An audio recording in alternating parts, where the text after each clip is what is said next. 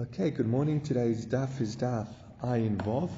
Today's shoes Leilu Nishmas Sheina Bas Yitzchak Yochevet Bas Chanaleya and Tzvi Ben Chaim Mordechai. May the neshamas have an aliyah and may their memory be a blessing. We're going to go from the bottom of Ayin Hey Amud Beis 75b. Let's go from it again. It's about the 12th last line. Omar Rav Acha Bereid Rav Ika. But basically, where we're holding in this large discussion over yesterday's daf is we know that there's the principle of moide beknas potter. If you admit to a penalty, you exempt. We were discussing in yesterday's daf, when does that admission count? And the opinions we were going in, was we're holding that where your admission doesn't obligate you in anything, that doesn't actually count as admission.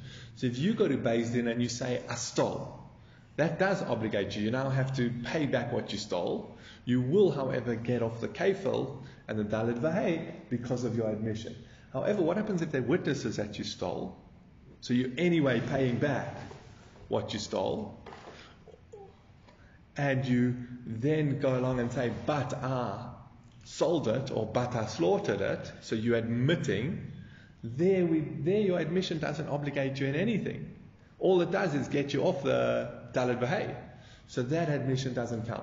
Similarly, if you go to court and you say, I did not steal, but and then Adam come and say, yeah, but you did steal, and you admit to moide, you admit to the 4 or 5 fold payment, again, you wouldn't be liable. And we initially wanted to suggest that was actually a machlokes tanaim between Rabbanan and Sumchus, and now Rav Acha Bereid Rav Ika is going to say it's not necessarily a machlokes in this principle of where your admission is again either triggered by Adam or triggered by or not obligate, where your admission doesn't obligate you in anything, does that count as an admission? We're going to give another way to understand the brisa. So, Omer Rav Acha Bereid Rav Ika, lo. Rav Acha Bereid Rav Ika says no. Again, the argument is not in this principle. Tekuli alma hodod ficha lavodahi.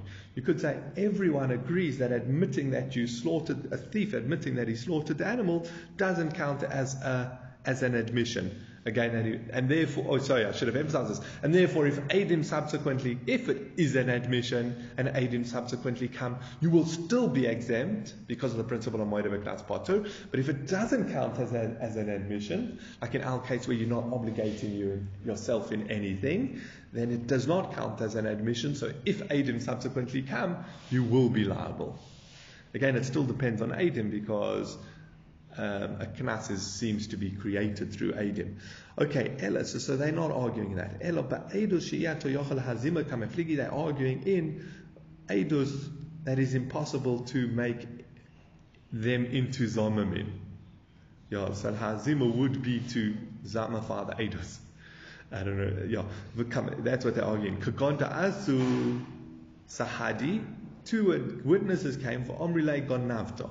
And they said, you stole. We, the witnesses, saw you stole. So, Omar lahu, and he said to them, Gonavti v'tovachti u'macharti. He says, you're right, I did steal, and I slaughtered or sold it. Mihu lo bifneichem gonavti, ela bifnei ploini or ploini.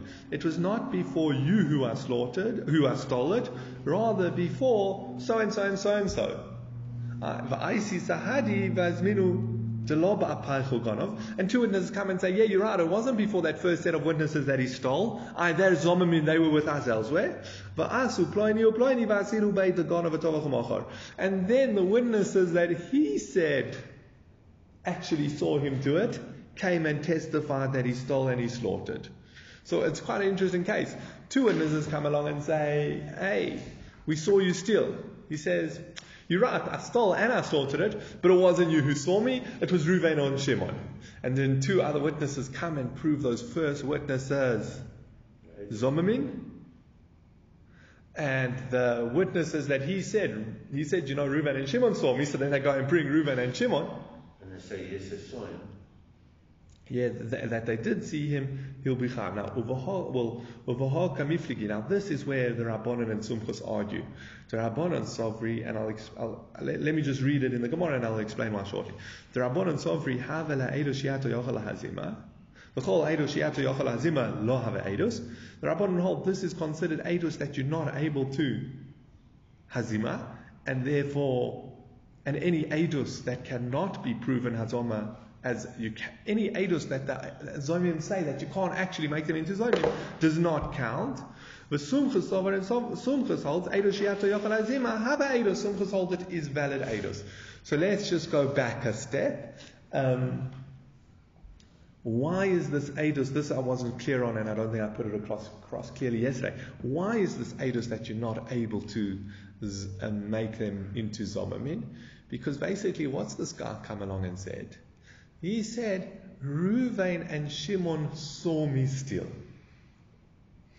Now, by doing his admission, is making their testimony valid regardless of their real status. Again, he says, I saw Reuven and Shimon saw me steal.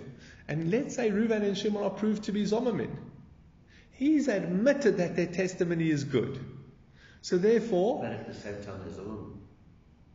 Yeah, but he's kind of said his admission, and remember Hodas Baldin Kamei Eidim Zomim. Kamei Eidim Zomim. The person who's liable's admission is equal Kamei Eidim Dami, is like 100 witnesses, not Zomim. A person's admission is the equivalent of 100 witnesses. So therefore you can have 100 witnesses saying that Eidim Zomim, but from the court's perspective, from his perspective, is no, they're good Eidim. And therefore, now what's their punishment going to be? So they're not, even if they're found to be Eidim Zomamin, they're not going to incur the punishment of Eidim Zomamin. Because he said they're good witnesses, they can't incur the punishment of Eidim Zomim. Therefore, you can't. Again, what's also interesting, we find the word Eidim Zomamin and Eidos that you're able to make into Zomamin doesn't only refer to can you prove those witnesses wrong, it also refers to in that case will they get the punishment of Zomamin.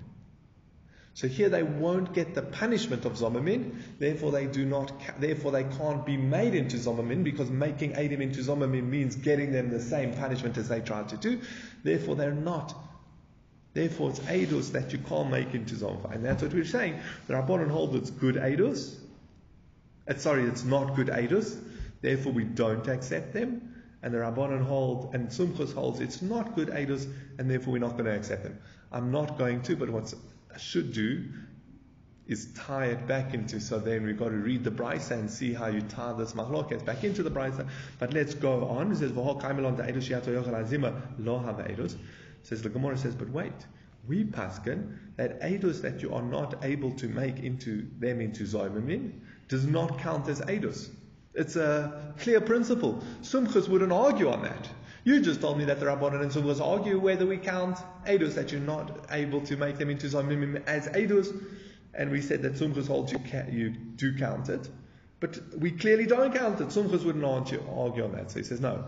When do we have this principle and we accept it when do we accept this principle that everyone agrees that if you're not able to make them into Zomim, it's not an Eidos? That's specifically where you don't know which day it was done or what time it was done. Where there is no testimony.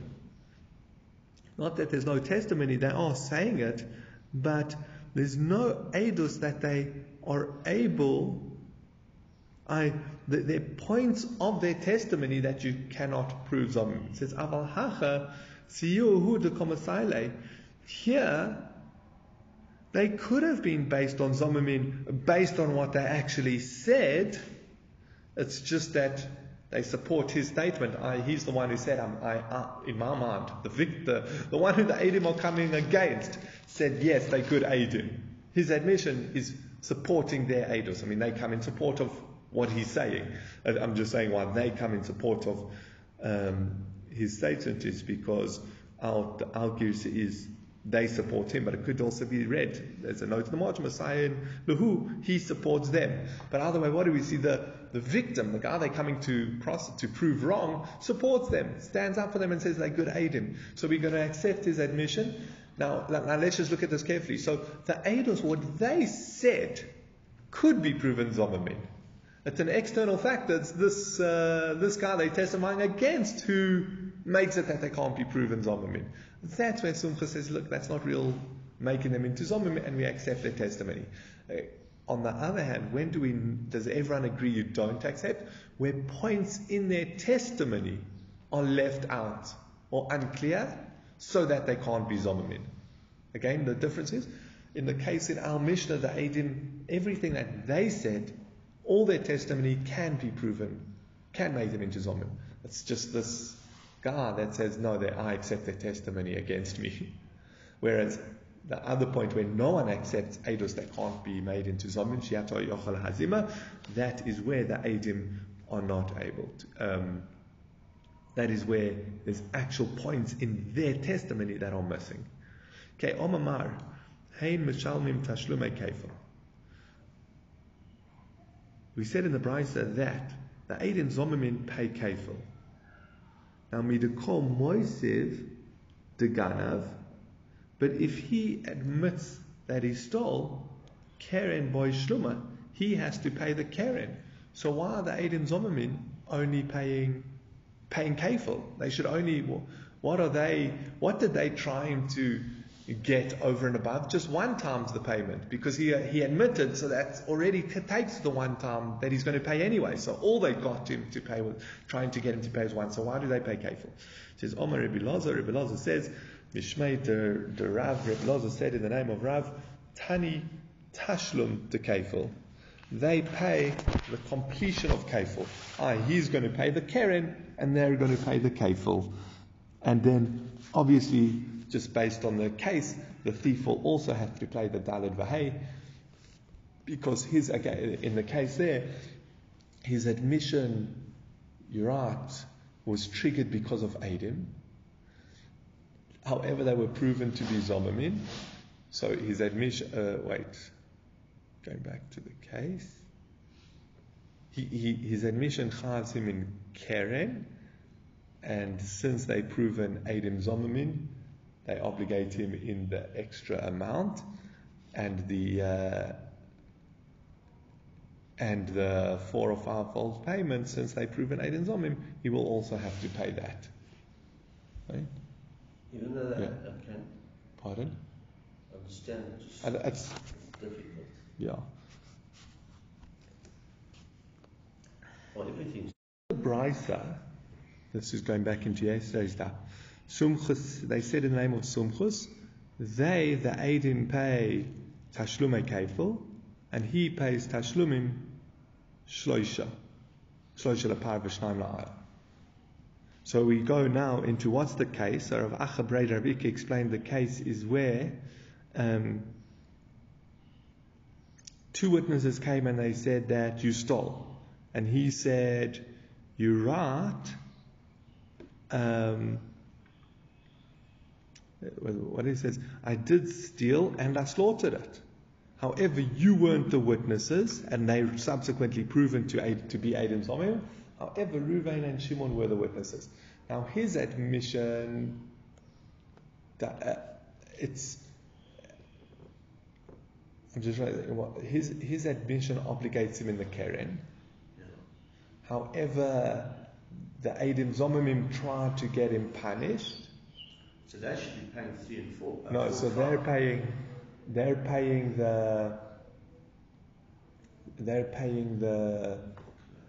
kefil, because remember, an admission to the tvicha doesn't count when you're going to be paying anyway. So his admission doesn't count, and therefore the second set of witnesses obligates the thief in the extra 3 or 2, 3 or 4. 3 or 2. So therefore, and that's how we've come out. So the thief pays the keren because he admitted a moed of a class potter in the Eidim Zomim. We were trying to get him to pay kefil, pay the extra, the second portion. And his admission on the 3 or the 2, the extra amount over and above, doesn't count as an admission. So when the second set of witnesses come along, or the third set that he said were good witnesses come along and say, you also slaughtered it, he now has to pay those additional amounts. Okay, yeah, it's very tricky, but that's the case. Okay, let's go into the new case. The Mishnah said if he slaughters and sanctifies it, so if he stole and then he sanctified it, and then he slaughtered or sold it, so he said that the thief pays double, but he doesn't pay the 4 or 5, because it was already hekdesh. So Omri Bishlai Matvicha Lamachayev the hekdesh Kotovach. Okay, it makes sense that if he slaughtered it after sanctifying it, he doesn't have to pay the 4 or 5-fold, because whose animal is he slaughtering? Hekdesh's animal, and not the original owner's. And remember, you only chayav if you slaughter the animal that belongs to the owner that you stole from. Now this animal, because of Shinu Rishus, it changed from the owner's Rishus to the Yeush and Shinu Rishus. Rashi points out there's definitely Yeush, because if there's no Yeush you could never sanctify it. So there was Yeush and he sanctified it. So there's Yeush and Shinu Rishus. It's changed from the original owner or the thief to the hekdesh. Therefore it's no longer the original owner's. And he's not slaughtering the original owner's animal, so therefore he's exempt from 4 or 5. Ella, a hekdesh l'chayev, just by making it kadosh, he should be liable. What difference does it make whether he sells it to a regular person or he sells it to heaven? What are we saying here? When we say if he steals and then sells it, he's liable to 4 or 5, it's not specifically on if it's a sale. It's on if he transfers it to someone else's property. If the thief gives it away as a gift, he's also liable to the 4 or 5-fold payment, because that's the equivalent of selling, giving a gift. So too when he gives it to hekdesh, that's just giving a gift to a different entity. He should be liable 4 or 5-fold payment. So the Gemara answers, no, Homani Rabbi Shimon. It's actually Rabbi Shimon. Omar Kodshim Shechai Bachru Yusum. He says kodshim, that the owner would be liable to replace, is viewed as always in the rishus of the owner. So this thief, who must have said something along the lines of, I commit to bring a korban olah. Now, and then he says, this animal that I stole, I'll use that as my korban olah. And then as we said, he slaughters the korban olah. He slaughters that animal. Now, we're saying that when he gave it as hekdesh, when he declared that animal as hekdesh, that's giving it to the Beis Hamikdash. That was our problem. If he's giving it to the Beis Hamikdash, that's the same as if he sold it to anyone. So he's saying no, because when you're responsible to replace it, where he says, I commit to bring an olah, and then as a second point he says, I'll use this animal as my olah. If anything happens to that animal, he has to replace it, because he still has the obligation to bring an olah. So therefore, he hasn't really, Rabbi Shimon says, it's as if it's his. So the thief hasn't really given it to the Beis Hamikdash. He's partially given it to the Beis Hamikdash. Once he's made a kodesh, he's up for kares. If he kills I'm not sure. Wow. Because it's not his property. I'm not sure where you're getting that. So he's Chaim Me'ila. So, let's wait a bit further down the daf, because you're bringing in like a few points, and I don't know if you if they're clear yet, but we will be challenging this for similar reasons. Okay, but again, just to get it, I don't know if I said it clearly, but when a Rabbi Shimon holds that as long as you're liable to still bring a korban, you're liable to replace the animal if it goes missing or something, then it's still considered the owner's, in this case the thief's. He's the one who sanctified it, so it will still be considered his. It's not a proper gift. That's what we're saying. There's Rabbi Shimon, Rabbi Shimon. But since the latter clause in the Mishnah is Rabbi Shimon, this clause can't be Rabbi Shimon. So we must be discussing. So you're right. It's not Rabbi Shimon. Oh, so how are you going to get around this? He says, it's kochim kalim, according to Rabbi Yossi Aglili. Dama kochim kalim amun ba'alim hu. Rabbi Yossi Aglili holds that kochim kalim, light level sanctity, is always considered the owner's, and therefore it is still in the reshus of the thief. So even when the thief goes, I want to give this animal I stole as a shlomim, according to Rabbi Yossi Aglili, it's still considered his. There's no me'ilah. Says aval koche kochim mai. So what would be the halacha with koche kochim meshalim tashlum edalid v'chamisha? You telling me that he would pay 4 or 5? If he says I want this to be an olah, then it is considered the temple property. So it is a proper transfer from his property to the temple, and he should be liable to 4 or 5. So my meshalim tashlum edalid v'chamisha. It says no adatani reisha ganav v'tovach v'achakach hekdesh. But the reisha teaches, if he stole and then he slaughtered and then he sanctified it, he pays dalid vahei. Liflug velisni b'didei. Make the distinction in that case.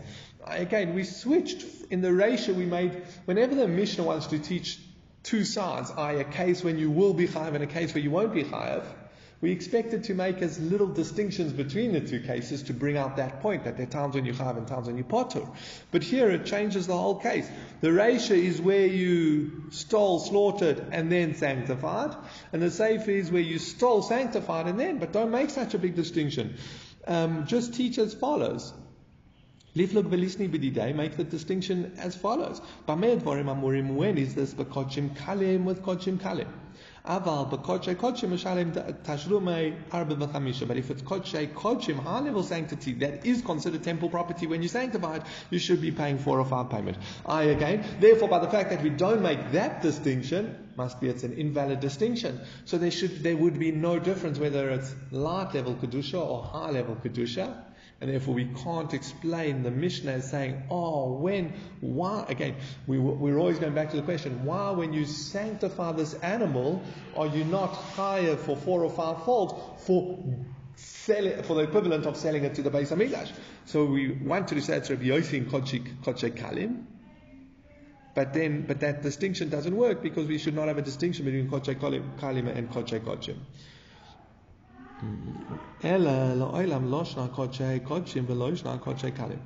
Rather, you actually have to say there's no difference between koche kochim or koche kalim.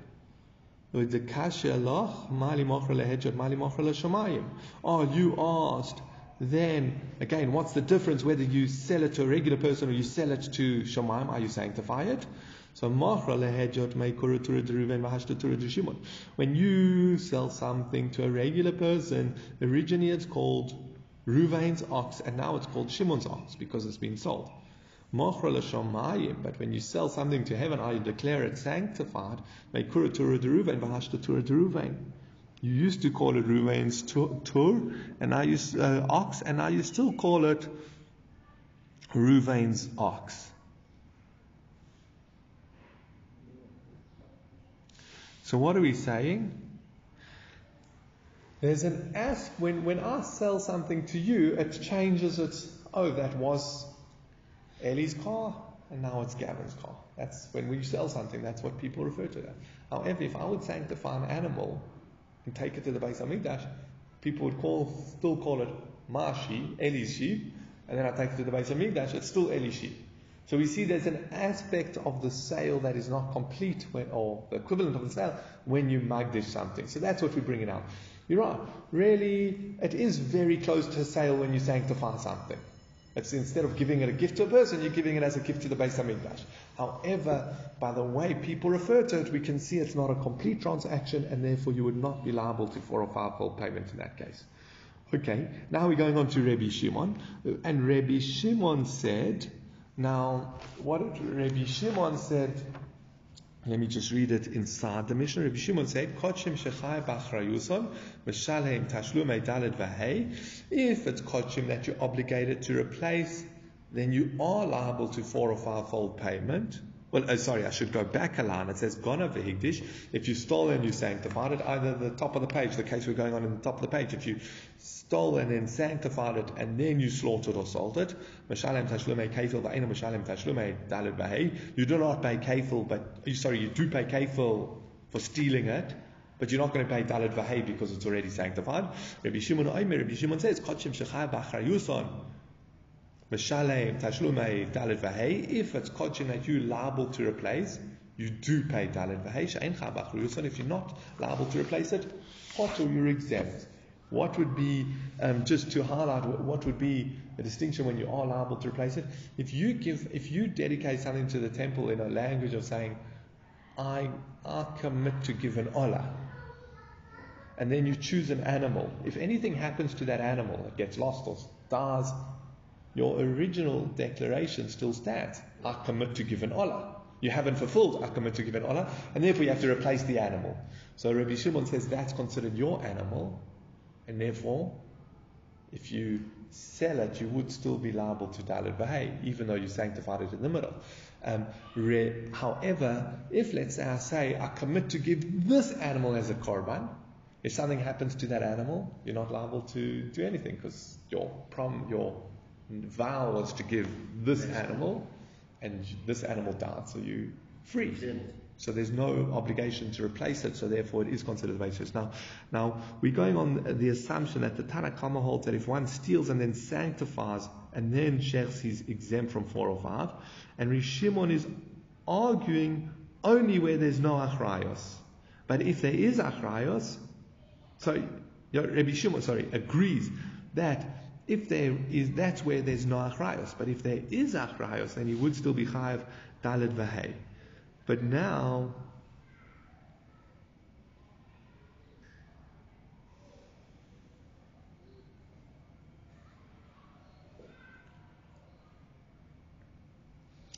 so Omri, they said, Nahi the Sova Rabbi Shimon Mali Mochel Hejad Mali Mochel Shmaim. Granted, Rabbi Shimon holds what difference does it make whether you transfer to a regular person or you transfer to Shamayim.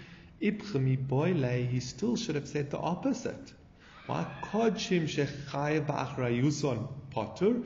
If it's kodshim that you are liable for the achrayuson, you're exempt.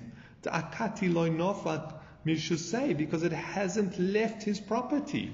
When I say I commit to give an olah, and then I say, you know what, it's going to be this animal, since I'm liable to replace it, it is still mine.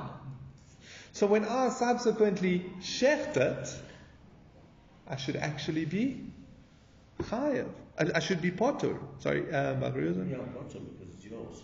Yeah, it's still the deed. It hasn't left his reshus. He hasn't sold it. Kodshim she'eino chayav ba'achrayusan. Kodshim that he's not liable to replace, chayav. He should be liable to the 4 or 5-fold payment as soon as he sanctifies it, the mofek le'mi reshusay, because it's left his reshus.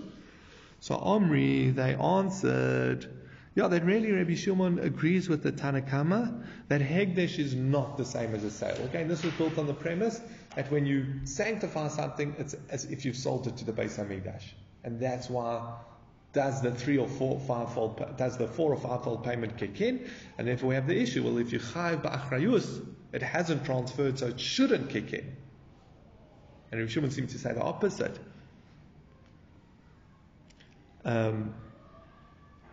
You should be potter in that case. So they say no. Omri, actually Rabbi Shimon holds like the Tanna Kama that giving it to the Beis Hamikdash is not a proper transferal. But Rabbi Shimon Amil Sachrisi Koi, therefore we have to introduce and say that Rabbi Shimon's actually going on a different case. So you stole an animal, and this is what it's teaching. If someone steals from another thief, he doesn't pay Dalet Vahei. And similarly, if someone steals from the house of the owner, hekdesh from the house of the owner, potur, he's exempt. My timer, what's the reason? V'guna mi beis ha'ish v'lo mi beis hekdesh. You're only liable if you steal from the house of the owner and not from the house of hekdesh. If the animal you stole, if the owner had sanctified the animal and then you steal it, even though it's his because he's liable to replace it, it's also hekdesh, and therefore you can't say you stole from him, from the house of him, and you'd be potter from the Dalet Vahei. So, and it explains, Rabbi Shimon said, Sorry, this is all the Tanna Kama. Potter v'guna mi beis ish. Rabbi Shimon oimer kodshim shechai b'achrayuson chayav. No, Rabbi Shimon holds if you're liable to replace it, you're liable. My timer, Karina Bay, but going to be Beisa Ish. V'she'eno chabach ruson potu, deloi Karina Bay, but going to be Beisa Ish. Sorry, I explained it wrong. But the principle I said wrong. The Tanna Kama holds that once you've been sanctified the animal, it's considered now the temple property, at least to a degree. Therefore, when you steal it, you're stealing it from hekdesh, not from the owner. And that's why you're exempt from 4 or 5-fold payment. Whereas Rabbi Shimon holds no. If the owner is liable to replace that animal if anything happens to it, it is his. And therefore, more than a connection, we view it as his. And therefore you would be liable to replace it. And unlike if if it's, he would agree to the Tanakam, if there's no achrayas on it, then it is considered hekdesh, and you would not be chayav to the 4 or 5-fold payment because you're stealing it not from the owner of the thief, but from the house of hekdesh. Important to highlight, Rashi brings this out. Let me just check that. Because remember, Rabbi Shimon holds. Let me not bring it that point now. It says, "Michdish ma'ina leila Rabbi Shimon." Now we're going to ask a question on this, because so we're saying if you slaughter, if the thief steals this animal and slaughters it, he's going to be, if he's chayav b'achrayusa, he's going to be liable to 4 or 5-fold payment. It says, but now it says,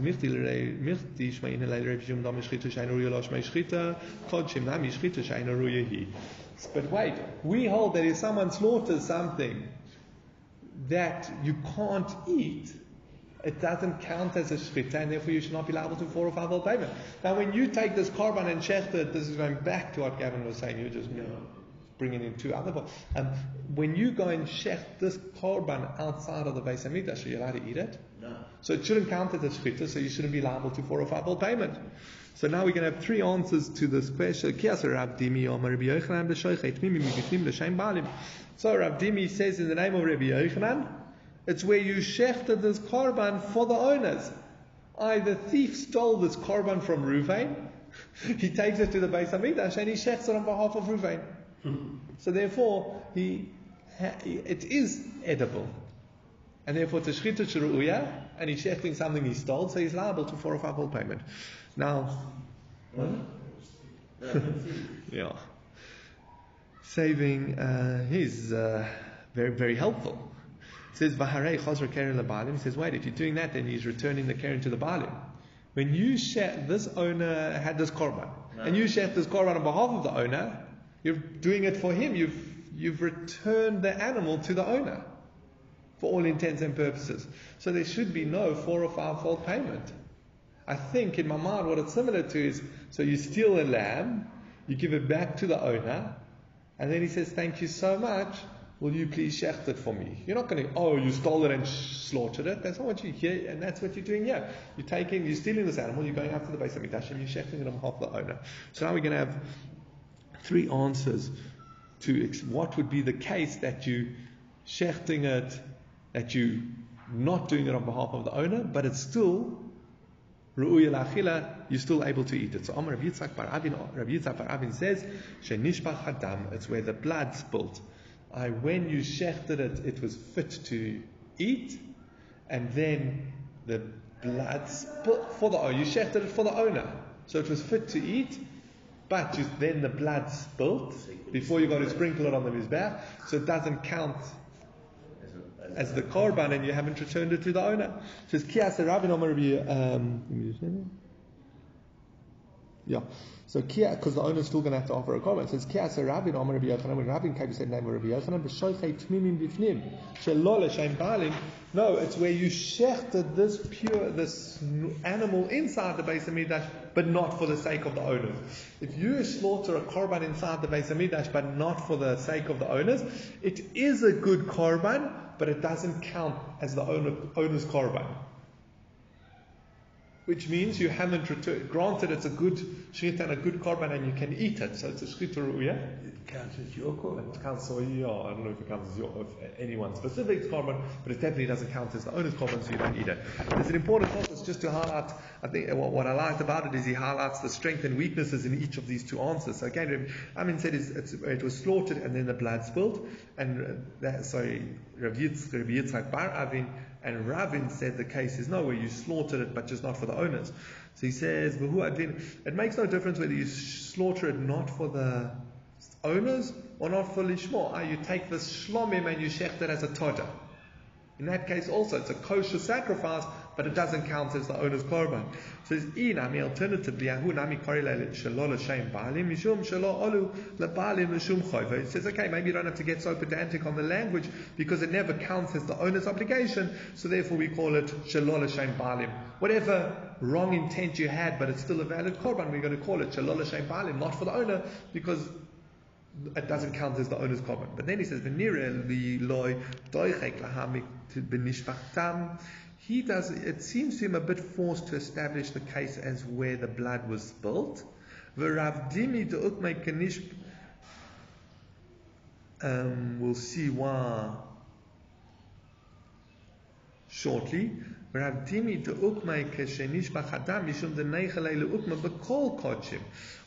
Dimi would rather establish the cases where the blood spilt, because that applies to all kochim. What he's going to go on to say, there's certain sacrifices, Pesach and Chattas, I think it's just those two.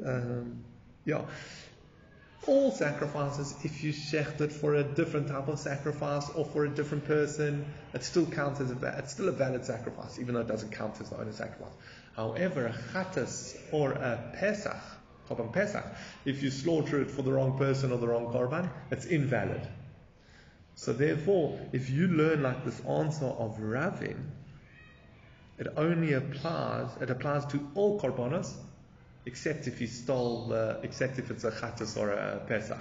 So therefore, the other opinion would say, well, I'd like to discuss all korbanos, and therefore I'm going to discuss the case of where it's spilt, even though that's rare and unlikely in its own right. Okay, a third answer. Reish Lakish says, "B'shoichet baalei mumin b'chutz." It's where you slaughter. Good morning, Hassan.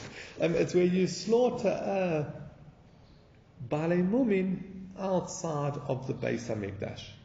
If it has a mum, you're allowed to slaughter it outside the Beis Hamikdash, and you can eat it. Pardon? You can't use it as sacrifice. You're allowed to, and therefore it's fine. Now we're going to just ask a question on two of these answers. Rebbe Elazar raised the issue. So Arshral translated very nice as pondered. Rebbe Elazar was pondering this point before Rabbi Yochanan. He says, "Shchita materes, v'halos rika materes." When you have a korban and you shecht it, it's not the shchita that allows you to eat it. What allows you to eat it? When you sprinkle the blood. Yeah. So the answer of the case is where he shechted it, and therefore it's a shchita sheru'uya, but the blood spills, is also shchita she'enu'uya. Similarly, Reish Lakish, shchita materes, v'alo pedia materes. According to Reish Lakish, who said that it's this blemished animal that you shechted outside the Beis Hamikdash, which doesn't even, this shchita, again, it's not the shchita that allows you to eat it, it's the pedia that allows you to eat it. So ishtami, pardon? Sprinkling. No. Reish Lakish was the case, pedia is redeeming. Reish Lakish is the case of where it was an animal with a blemish that you shechted outside the Beis Hamikdash. Says it's not a shchita ru'uya, it's not a shchita that allows you to eat the animal until you go and redeem it. So Ishtamita hold to Rabbi Shimon. It slipped his mind, the following teaching of Rabbi Shimon. Anything that stands to be slaughtered is like that stands to be sprinkled, you can view it as if it's already been sprinkled, and anything that stands to be redeemed, you can view it as if it's already been redeemed. And now the Gemara is going to explain that, but that's why those answers were. When you shed this animal and you can now sprinkle the blood, you can view it as if you have sprinkled the blood, and you can call it a shchita ru'uya. Similarly, when you shechted this blemish korban outside the Beis Hamikdash, even though you can't really eat it until you've redeemed it, since you just have to redeem it, it's as if it's been redeemed and it's considered a shchita ru'uya. And again, it's all Rabbi Shimon. So shchita she'einu ru'uya it will still be considered shchita ru'uya, and that's why you would be liable to 4 or 5-fold payment. Cheers, Mervyn.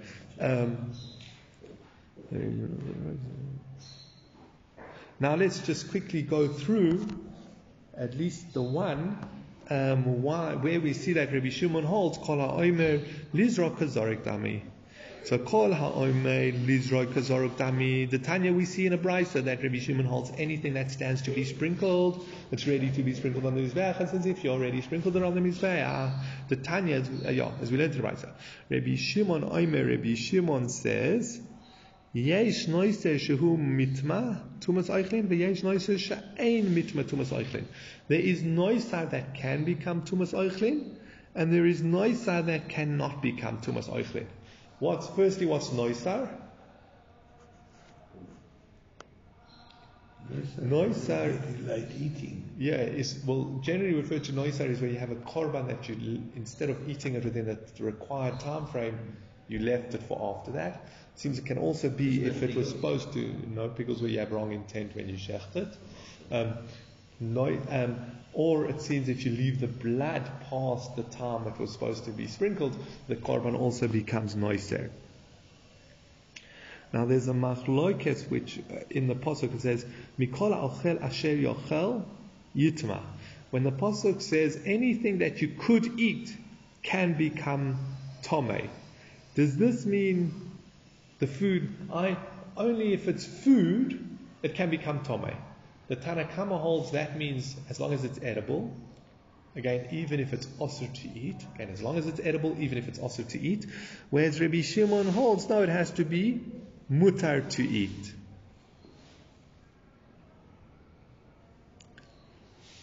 Now, so that's Rabbi Shimon's opinion, and remember that's what we're focusing on. So Rabbi Shimon holds, even if it's edible but not mutar to eat, you're not allowed to.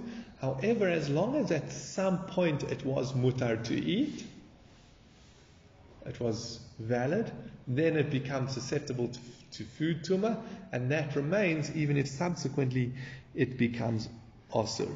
So let's like this noisar. So he says, why? So again, what are we saying? There's times when noisar makes it mutar to eat, and times when noisar makes it osur to eat. Keitzad, when is this?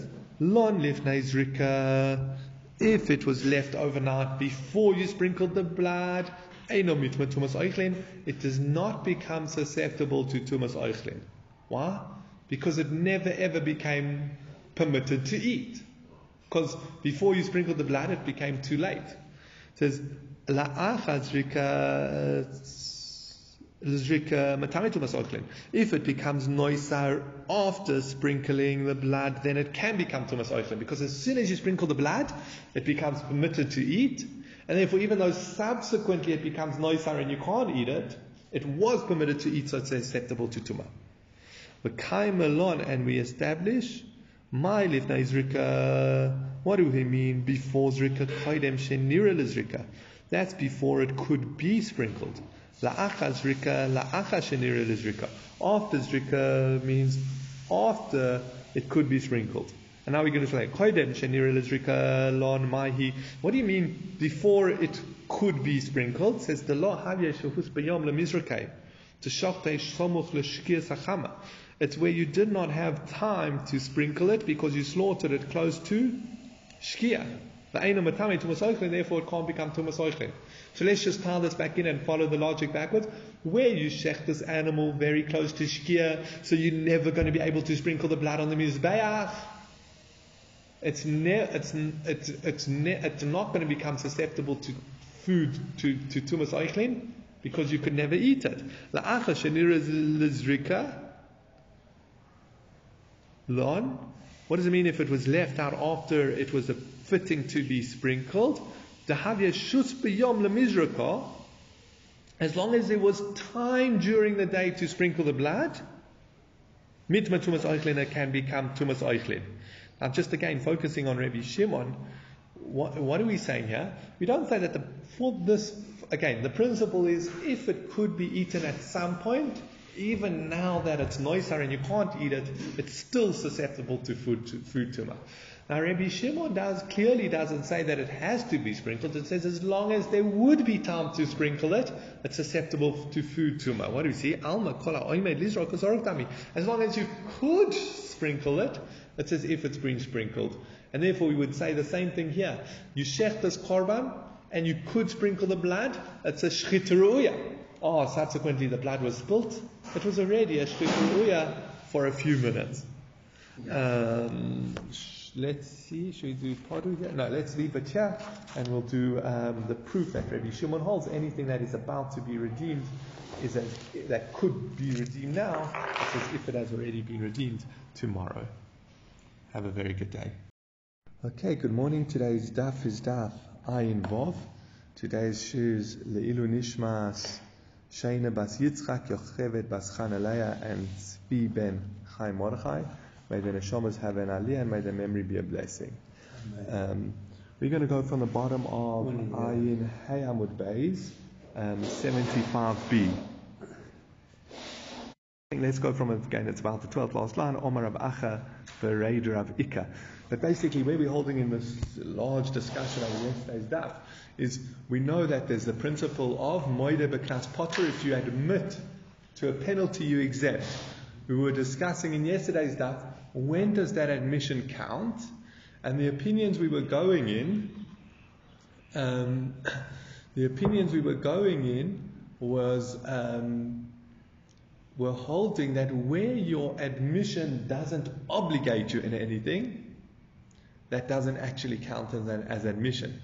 So if you go to Beis Din and you say, I stole, that does obligate you. You now have to pay back what you stole. You will, however, get off the kafel and the dalid v'hei because of your admission. However, what happens if they're witnesses that you stole? So you're anyway paying back what you stole, and you then go along and say, but I sold it, or but I slaughtered it, so you're admitting, there your admission doesn't obligate you in anything. All it does is get you off the dalid v'hei. So that admission doesn't count. Similarly, if you go to court and you say,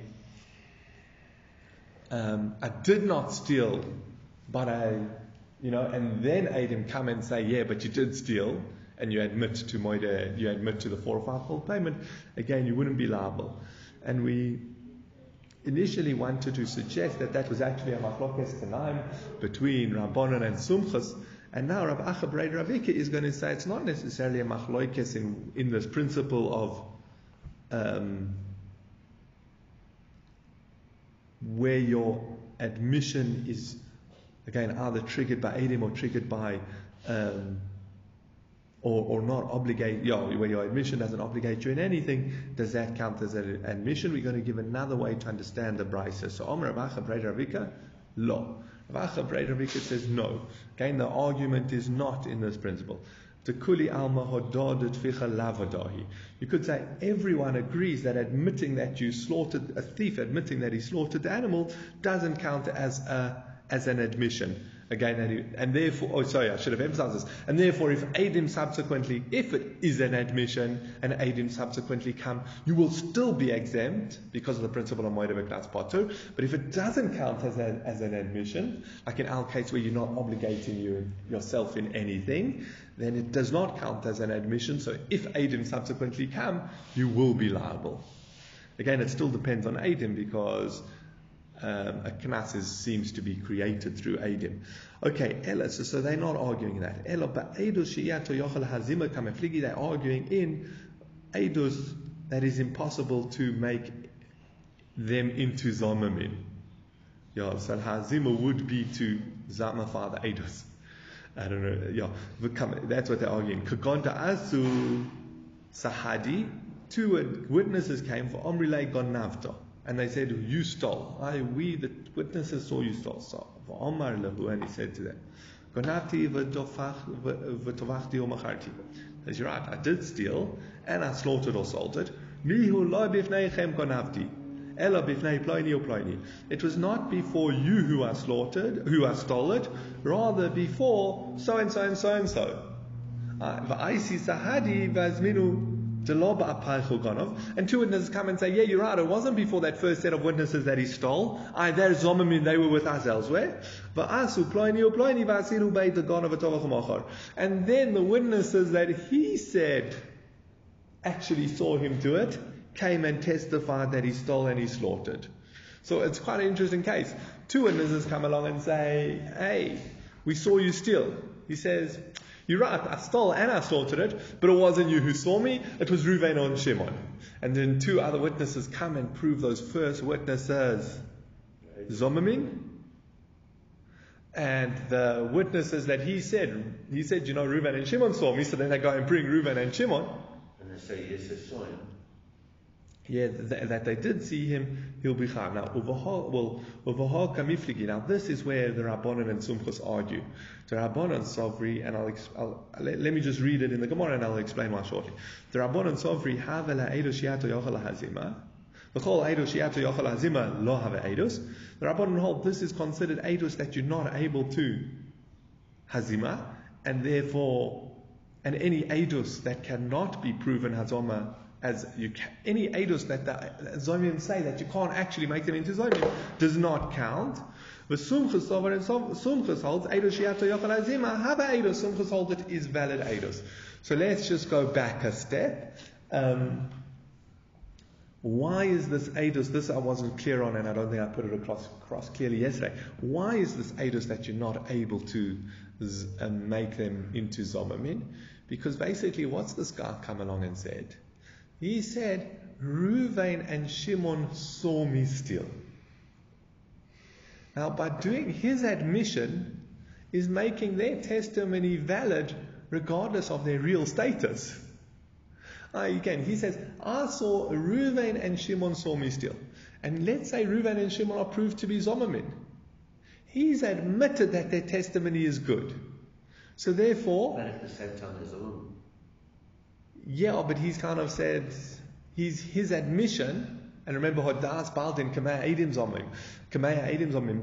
The person who's liable's admission is equal Kamea Edim Dami, is like 100 witnesses, not Zomim. A person's admission is the equivalent of 100 witnesses. So therefore you can have 100 witnesses saying that Edim Zomim, but from the court's perspective, from his perspective, is no, they're good Edim. And therefore, now what's their punishment going to be? So they're not, even if they're found to be Eidim Zomamin, they're not going to incur the punishment of Eidim Zomamin. Because he said they're good witnesses, they can't incur the punishment of Eidim Zomim. Therefore, you can't. Again, what's also interesting, we find the word Eidim Zomamin and Eidos that you're able to make into Zomamin doesn't only refer to can you prove those witnesses wrong, it also refers to in that case will they get the punishment of Zomamin. So here they won't get the punishment of Zomamin, therefore they can't be made into Zomamin, because making Eidim into Zomamin means getting them the same punishment as they tried to do. Therefore they're not.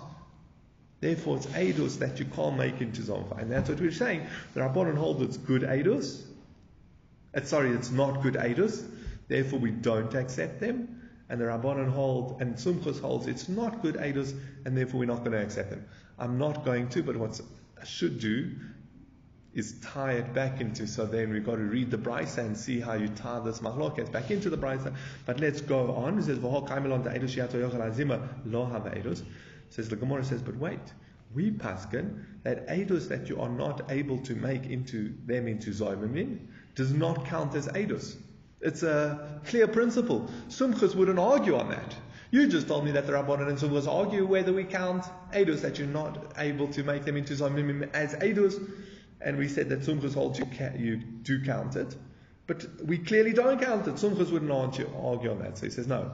When do we have this principle and we accept it when do we accept this principle that everyone agrees that if you're not able to make them into Zomim, it's not an Eidos? That's specifically where you don't know which day it was done or what time it was done. Where there is no testimony. Not that there's no testimony, they are saying it, but there's no eidos that they are able, the points of their testimony that you cannot prove Zomim. It says, Aval hacha siyuhu de komasayle. Here, they could have been based on Zomamin, based on what they actually said. It's just that They support his statement.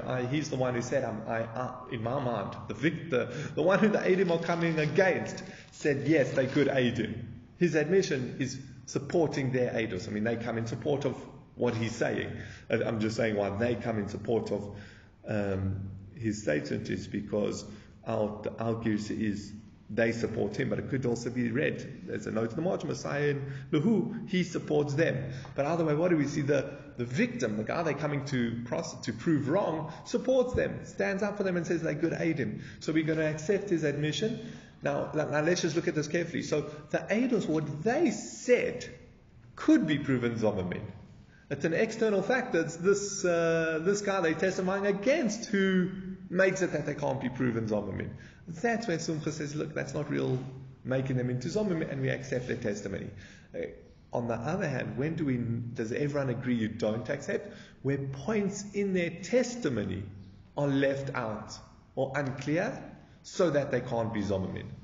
Again, the difference is, in the case in our Mishnah, the Eidim, everything that they said, all their testimony can be proven, can make them into Zomamin.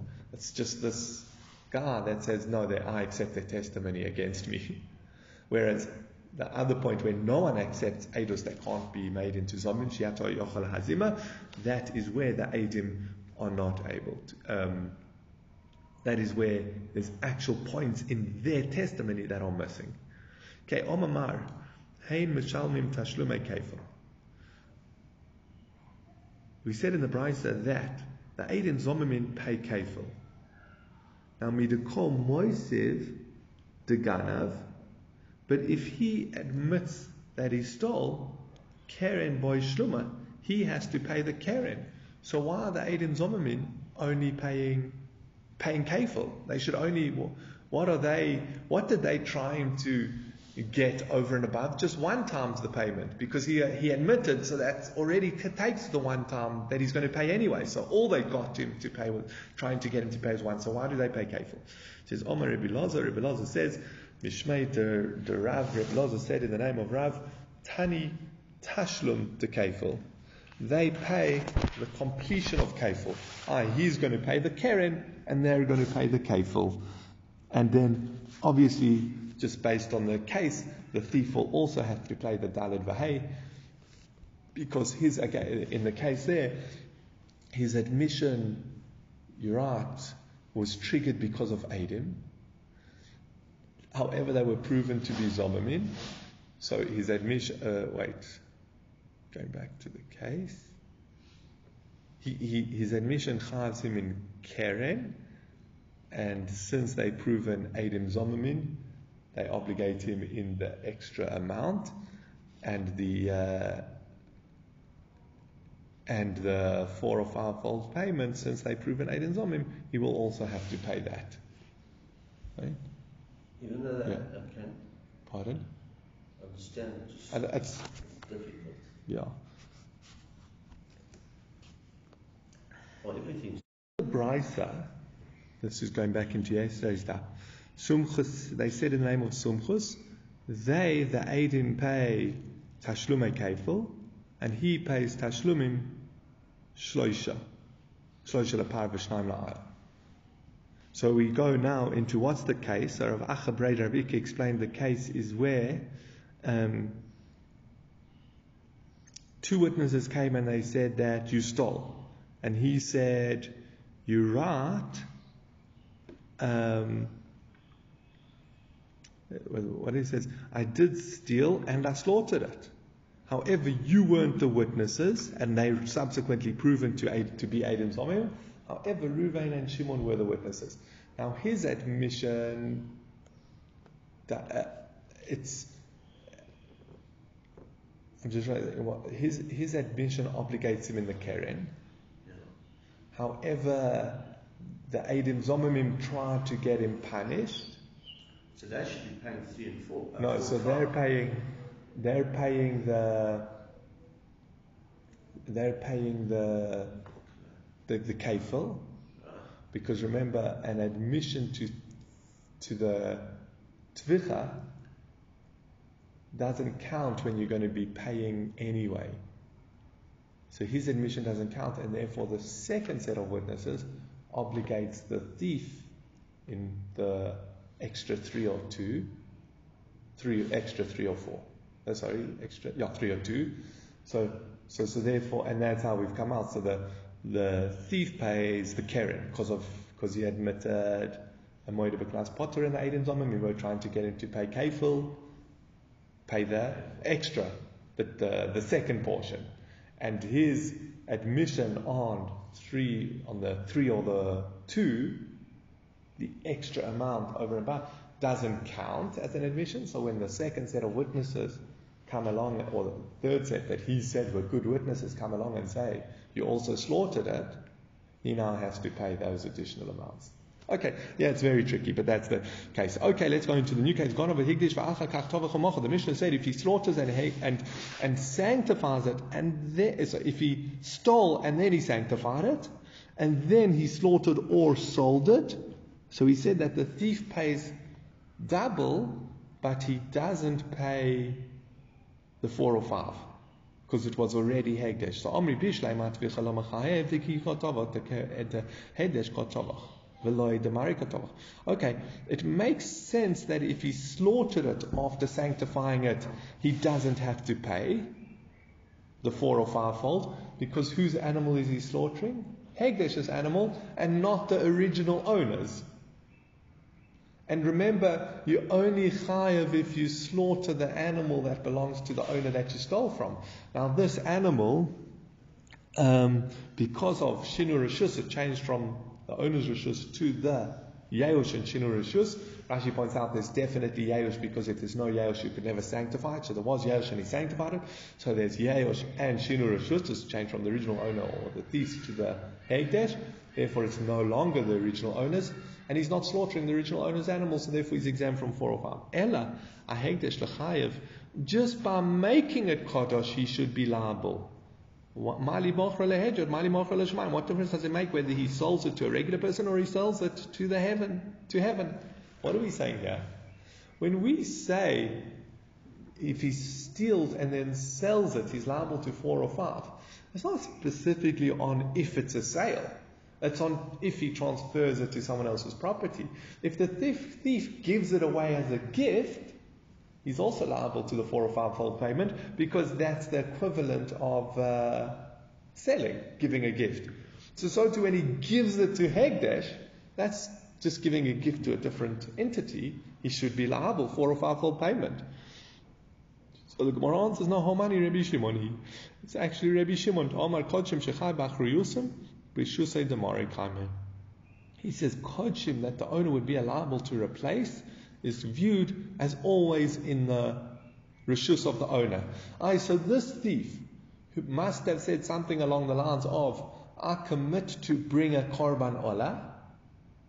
Now, and then he says, this animal that I stole, I'll use that as my korban olah. And then as we said, he slaughters the korban olah. He slaughters that animal. Now, we're saying that when he gave it as hekdesh, when he declared that animal as hekdesh, that's giving it to the Beis Hamikdash. That was our problem. If he's giving it to the Beis Hamikdash, that's the same as if he sold it to anyone. So he's saying no, because when you're responsible to replace it, where he says, I commit to bring an olah, and then as a second point he says, you know what, I'll use this animal as my olah. If anything happens to that animal, he has to replace it, because he still has the obligation to bring an olah. So therefore, he hasn't really, Rabbi Shimon says, it's as if it's his. So the thief hasn't really given it to the Beis Hamikdash. He's partially given it to the Beis Hamikdash. Once he's made a kodesh, he's up for kares. If he kills I'm not sure. Wow. Because it's not his property. I'm not sure where you're getting that. So he's Chaim Me'ila. So, let's wait a bit further down the daf, because you're bringing in like a few points, and I don't know if you got, if they're clear yet, but we will be challenging this for similar reasons. Okay, but again, just to get it, I don't know if I said it clearly, but when Rabbi Shimon holds that as long as you're liable to still bring a korban, you're liable to replace the animal if it goes missing or something, then it's still considered the owner's, in this case the thief's. He's the one who sanctified it, so it will still be considered his. It's not a proper gift. That's what we're saying. There's Rabbi Shimon. But since the latter clause in the Mishnah is Rabbi Shimon, this clause can't be Rabbi Shimon. So we must be discussing. So you're right. It's not Rabbi Shimon. So how are you going to get around this? He says it's Kochim Kalim according to Rabbi Yossi Aglili. Dama Kochim Kalim Amun Baalim Hu. Rabbi Yossi Aglili holds that Kochim Kalim, light level sanctity, is always considered the owner's, and therefore it is still in the reshus of the thief. So even when the thief goes, I want to give this animal I stole as a shlomim, according to Rabbi Yossi Aglili, it's still considered his. There's no me'ilah. Says Aval Kochai Kochim Mai. So what would be the halacha with Kochai Kochim Meshalim Tashlum Edalid v'Chamisha? You telling me that he would pay 4 or 5? If he says I want this to be an olah, then it is considered the temple property. So it is a proper transfer from his property to the temple, and he should be liable to 4 or 5. So my Meshalim Tashlum Edalid v'Chamisha. It says no. Adatani Reisha Ganav Tovach v'Achakach hekdesh. But the Reisha teaches, if he stole and then he slaughtered and then he sanctified it, he pays dalid vahei. Liflug velisni b'didei. Make the distinction in that case. Again, we switched in the Reisha. We made, whenever the Mishnah wants to teach two sides, a case when you will be chayav and a case where you won't be chayav, we expected to make as little distinctions between the two cases to bring out that point, that there are times when you chayav and times when you potter. But here it changes the whole case. The Reisha is where you stole, slaughtered, and then sanctified. And the Sefer is where you stole, sanctified, and then. But don't make such a big distinction. Just teach as follows. Liflug velisni b'didei, make the distinction as follows. When is this b'kochim kalim with kochim kalim? Aval b'kochai kochim mishalem tashlumei arba v'chamisha. But if it's kochai kochim, high level sanctity, that is considered temple property, when you sanctify it, you should be paying 4 or 5 payment. Therefore, by the fact that we don't make that distinction, must be it's an invalid distinction. So there would be no difference whether it's light level kedusha or high level kedusha. And therefore we can't explain the Mishnah as saying, why? Again, we're always going back to the question, why when you sanctify this animal, are you not higher for 4 or 5 fold for the equivalent of selling it to the Beis HaMikdash? So we wanted to say it's Rabbi Yossi in Kochei Kalim, but that distinction doesn't work because we should not have a distinction between Kochei Kalim and Kochei Kochim.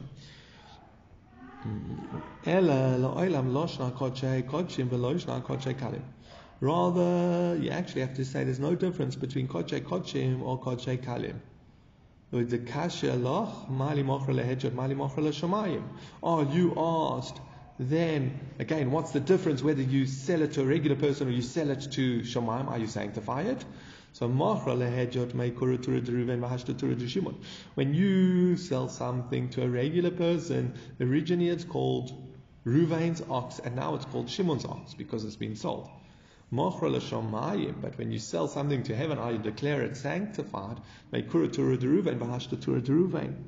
used to call it Reuven's tur, and now ox, and now you still call it Reuven's ox. So what are we saying? There's an aspect, when I sell something to you, it changes that was Ellie's car, and now it's Gavin's car. That's when we sell something, that's what people refer to that. However, if I would sanctify an animal and take it to the Beis HaMikdash, people would still call it my sheep, Ellie's sheep, and then I take it to the Beis HaMikdash, it's still Ellie's sheep. So we see there's an aspect of the sale that is not complete, or the equivalent of the sale, when you magdish something. So that's what we're bringing out. You're right. Really, it is very close to a sale when you sanctify something. It's instead of giving it a gift to a person, you're giving it as a gift to the Beis HaMikdash. However, by the way people refer to it, we can see it's not a complete transaction, and therefore you would not be liable to 4 or 5 fold payment in that case. Okay, now we're going on to Rabbi Shimon. And Rabbi Shimon said, now, what did Rabbi Shimon said? Let me just read it inside the Mishnah. Rabbi Shimon said, "Kodshim shechai b'achrayuson mishalem tashlumei daled v'hei." If it's kodshim that you're obligated to replace, then you are liable to 4 or 5-fold payment. Well, sorry, I should go back a line. It says gona v'hekdesh. If you stole and you sanctified it, either the top of the page, the case we're going on in the top of the page. If you stole and then sanctified it and then you slaughtered or sold it, mishalem tashlumei kefil v'eina mishalem tashlumei daled v'hei. You do not pay kefil, you do pay kefil for stealing it, but you're not going to pay daled v'hei because it's already sanctified. Rabbi Shimon says, kodshim shechai b'achrayuson. If it's kodshim that you're liable to replace, you do pay daled v'hei. If you're not liable to replace it, you're exempt. What would be, just to highlight, what would be the distinction when you are liable to replace it? If you dedicate something to the temple in a language of saying, I commit to give an olah, and then you choose an animal. If anything happens to that animal, it gets lost or dies, your original declaration still stands. I commit to give an olah. You haven't fulfilled I commit to give an olah, and therefore you have to replace the animal. So Rabbi Shimon says that's considered your animal, and therefore, if you sell it, you would still be liable to daled v'hei, even though you sanctified it in the middle. However, if let's say I commit to give this animal as a korban, if something happens to that animal, you're not liable to do anything because your vow was to give this animal, and this animal died, so you're free. So there's no obligation to replace it, so therefore it is considered basis. Now we're going on the assumption that the Tanna Kama holds that if one steals and then sanctifies and then shechs, he's exempt from 4 or 5, and Rabbi Shimon is arguing only where there's no achrayos. But if there is achrayos, Rabbi Shimon agrees that if there is, that's where there's no achrayos. But if there is achrayos, then he would still be chayav daled v'hei. But now,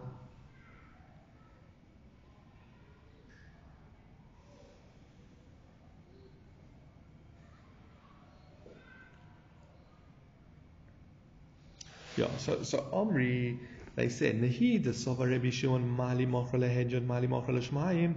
Granted, Rabbi Shimon holds what difference does it make whether you transfer to a regular person or you transfer to Shamayim. Ibchemi Boile, he still should have said the opposite. Why? Kodshim Shechai Ba'achrayuson Potter. If it's Kodshim that you are liable for the Achrayuson, you're exempt. The Akati Loi Nofat Mishusei, because it hasn't left his property. When I say I commit to give an olah, and then I say, you know what, it's going to be this animal, since I'm liable to replace it, it is still mine. So when I subsequently shecht it, I should actually be chayav. I should be potter. Sorry, potter because it's yours. Yeah, it's still the deed. It hasn't left his reshus. Sorry, he hasn't sold it. Kodshim she'eino chayav ba'achrayusan. Kodshim that he's not liable to replace, chayav. He should be liable to the 4 or 5-fold payment as soon as he sanctifies it, the mofek le'mi reshusay, because it's left his reshus.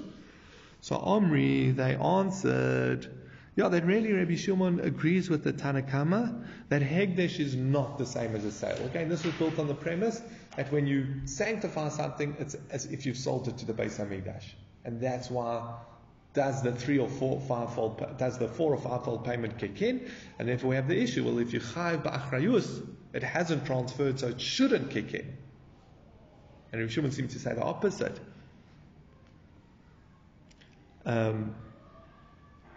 You should be potter in that case. So they say no. Omri, actually Rabbi Shimon holds like the Tanna Kama that giving it to the Beis Hamikdash is not a proper transferal. But Rabbi Shimon Amil Sachrisi Koi, therefore we have to introduce and say that Rabbi Shimon's actually going on a different case.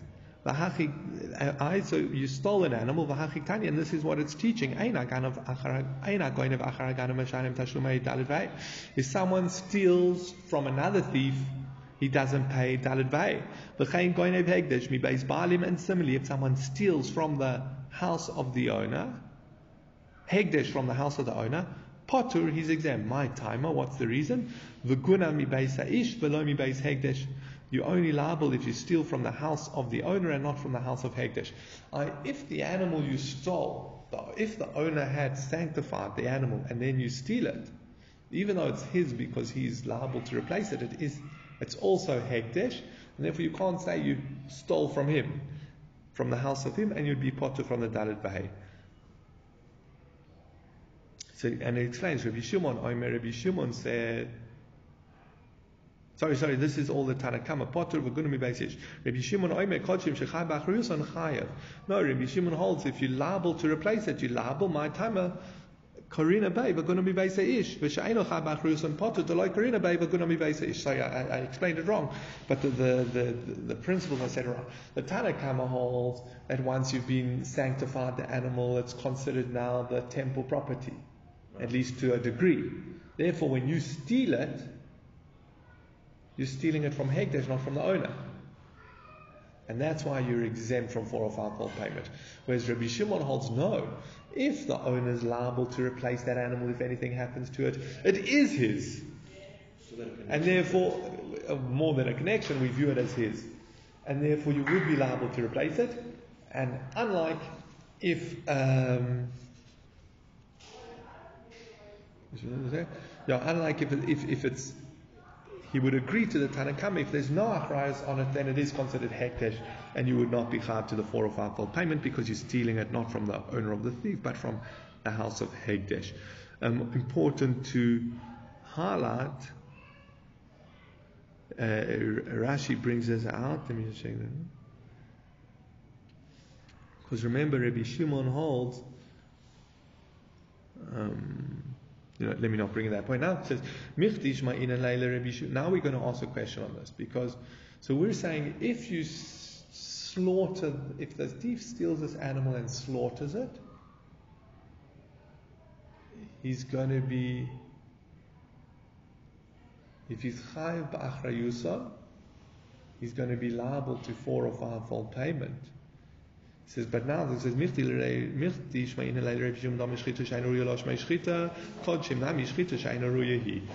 but wait, we hold that if someone slaughters something that you can't eat, it doesn't count as a shchita, and therefore you should not be liable to 4 or 5-fold payment. Now, when you take this korban and shecht it, this is going back to what Gavin was saying. You just bringing in 2 other.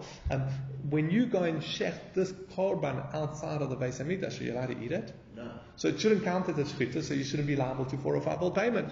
So now we're going to have 3 answers to this question. So Rav Dimi says in the name of Rabbi Yochanan, it's where you shechted this korban for the owners. The thief stole this korban from Reuven, he takes it to the Beis Hamikdash and he shechts it on behalf of Reuven. So therefore, it is edible. And therefore it's a shchita sheru'uya, and he's shechting something he stole, so he's liable to 4 or 5-fold payment. Now, yeah, saving is very, very helpful. It says, Vaharei chosra keren lebalim. He says, wait, if you're doing that, then he's returning the keren to the balim. When you shech, this owner had this korban, and you shech this korban on behalf of the owner, you're doing it for him. You've returned the animal to the owner, for all intents and purposes. So there should be no 4 or 5-fold payment.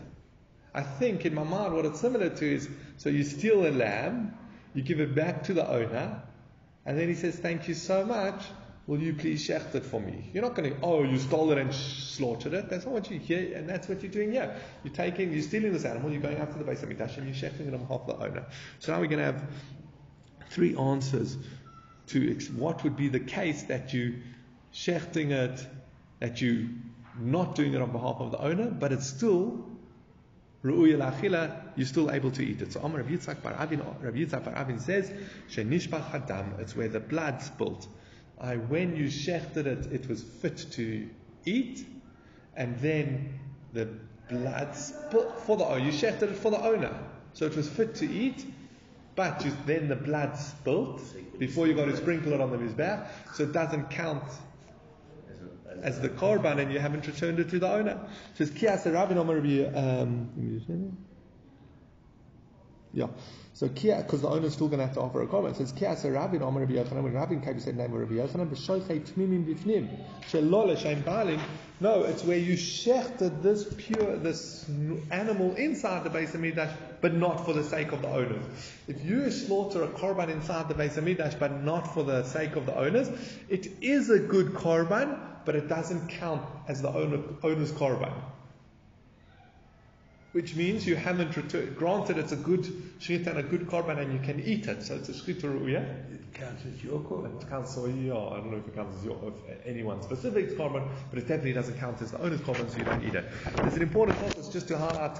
I think what I liked about it is he highlights the strength and weaknesses in each of these two answers. So again, Amin said it was slaughtered and then the blood spilled, and Rav Yitzchak Bar Avin and Ravin said the case is no, where you slaughtered it but just not for the owners. So he says, it makes no difference whether you slaughter it not for the owners or not for lishmo. You take this shlomim and you shecht it as a toda. In that case also, it's a kosher sacrifice, but it doesn't count as the owner's korban. So alternatively, it says, okay, maybe you don't have to get so pedantic on the language because it never counts as the owner's obligation, so therefore we call it shelo l'shem balim. Whatever wrong intent you had, but it's still a valid korban, we're going to call it shelo l'shem balim, not for the owner, because it doesn't count as the owner's korban. But then he says, he does. It seems to him a bit forced to establish the case as where the blood was spilt. We'll see why shortly. Rav Dimi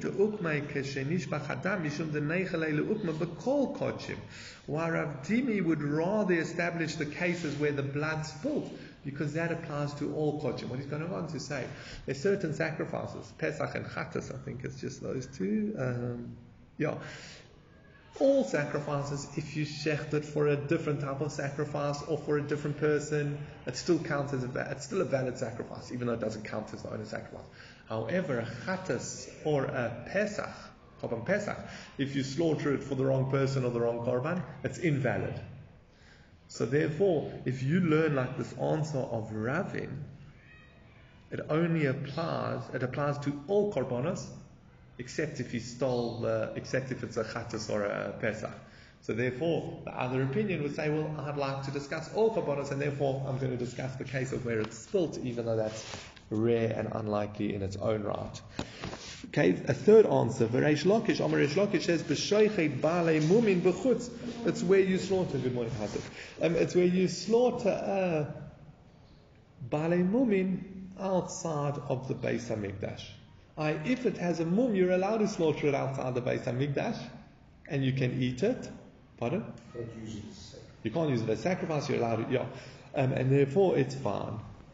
Now we're going to just ask a question on two of these answers. Rabbi Elazar raised the issue, so Arshal translated very nice as pondered. Rabbi Elazar was pondering this point before Rabbi Yochanan. He says, Shchita materes, v'halos rika materes. When you have a korban and you shecht it, it's not the shchita that allows you to eat it. What allows you to eat it? When you sprinkle the blood. Yeah. So the answer of the case is where he shechted it, and therefore it's a shchita sheru'uya, but the blood spills, is also shchita she'enu'uya. Similarly, Reish Lakish, shchita materes, v'alo pedia materes. According to Reish Lakish, who said that it's this blemished animal that you shechted outside the Beis Hamikdash, which doesn't even, this shchita, again, it's not the shchita that allows you to eat it, it's the pedia that allows you to eat it. So ishtami, pardon? Sprinkling. No. Reish Lakish was the case, pedia is redeeming. Reish Lakish is the case of where it was an animal with a blemish that you shechted outside the Beis Hamikdash. It says it's not a shchita ru'uya, it's not a shchita that allows you to eat the animal until you go and redeem it. So Ishtamita hold to Rabbi Shimon. It slipped his mind the following teaching of Rabbi Shimon. Anything that stands to be slaughtered is like that stands to be sprinkled, you can view it as if it's already been sprinkled, and anything that stands to be redeemed, you can view it as if it's already been redeemed. And now the Gemara is going to explain that, but that's why those answers were. When you shecht this animal and you can now sprinkle the blood, you can view it as if you have sprinkled the blood, and you can call it a shchit ru'ya. Similarly, when you shechted this blemish korban outside the Beis Hamikdash, even though you can't really eat it until you've redeemed it, since you just have to redeem it, it's as if it's been redeemed and it's considered a shchit ru'ya. And again, it's all Rabbi Shimon. So shchita she'ein ru'ya it will still be considered shchita ru'ya, and that's why you would be liable to 4 or 5-fold payment.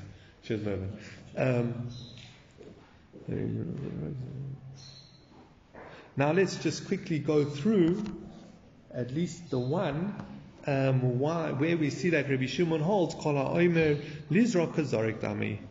So kol ha'omer lizrok kazorik dami. The Tanya we see in a brisa that Rabbi Shimon holds anything that stands to be sprinkled, it's ready to be sprinkled on the mizbeach, and since if you already sprinkled it on the mizbeach, the Tanya, as we learned in the brisa, Rabbi Shimon says, Yesh noiser shehu mitma tumas eichlin, veyesh noiser she'ein mitma tumas eichlin. There is noiser that can become tumas eichlin, and there is noiser that cannot become tumas eichlin. What's noiser? Noiser, like eating. Generally referred to noiser is where you have a korban that you, instead of eating it within the required time frame, you left it for after that. It seems it can also be if it was supposed to, pickles where you have wrong intent when you shecht it. Or it seems if you leave the blood past the time it was supposed to be sprinkled, the korban also becomes noiser.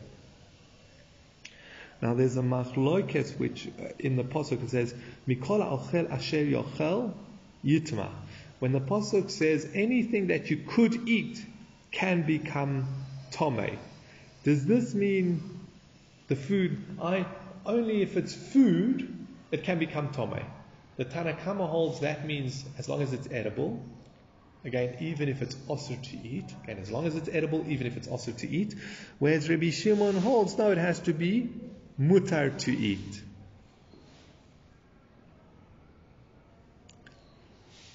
Now, so that's Rabbi Shimon's opinion, and remember that's what we're focusing on. So Rabbi Shimon holds, even if it's edible but not mutar to eat, you're not allowed to.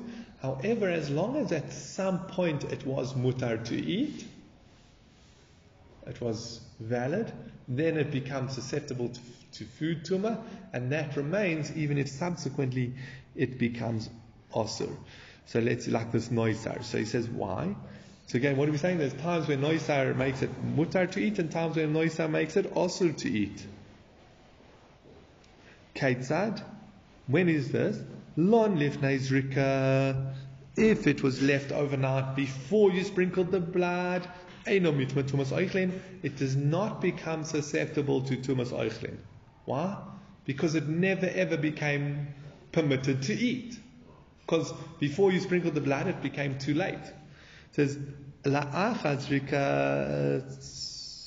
zrika matami tumas eichlin. If it becomes noisar after sprinkling the blood, then it can become tumas eichlin. Because as soon as you sprinkle the blood, it becomes permitted to eat.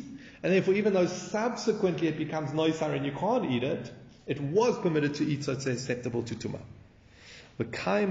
And we establish my lifnei zrika. What do we mean before zrika? Chaydem shenira lezrika. That's before it could be sprinkled. La'acha zrika, la'acha shenira lezrika. After zrika means after it could be sprinkled. And now we're going to say chaydem shenira lezrika lon mahi. What do you mean before it could be sprinkled? It says the law havya shehus b'yom lemizrakei to shachtei shamuch l'shkia sachama. It's where you did not have time to sprinkle it because you slaughtered it close to shkia. The eino matami tumas eichlin, therefore it can't become tumas eichlin. So let's just tie this back in and follow the logic backwards. Where you shech this animal very close to shkia, so you're never going to be able to sprinkle the blood on the mizbeach. It's not going to become susceptible to food to tumas eichlin because you could never eat it. La'acha shenira lezrika lon. What does it mean if it was left out after it was fitting to be sprinkled? Dehavya shus b'yom lemizraka. As long as there was time during the day to sprinkle the blood, mitma tumas eichlin, it can become tumas eichlin. Now, just again focusing on Rabbi Shimon, what are we saying here? We don't say that the principle is if it could be eaten at some point, even now that it's noisar and you can't eat it, it's still susceptible to food tumah. Now Rabbi Shimon clearly doesn't say that it has to be sprinkled. It says as long as there would be time to sprinkle it, it's susceptible to food tumah. What do we see? Alma kola oimed lizra kazorok dami. As long as you could sprinkle it, it's as if it's been sprinkled. And therefore we would say the same thing here. You shech this korban and you could sprinkle the blood, it's a shchitaruya. Subsequently the blood was spilt. It was already a shchitaruya for a few minutes. Let's see, should we do Padu here? No, let's leave it here and we'll do the proof that Rabbi Shimon holds. Anything that is about to be redeemed that could be redeemed now, it's as if it has already been redeemed tomorrow. Have a very good day.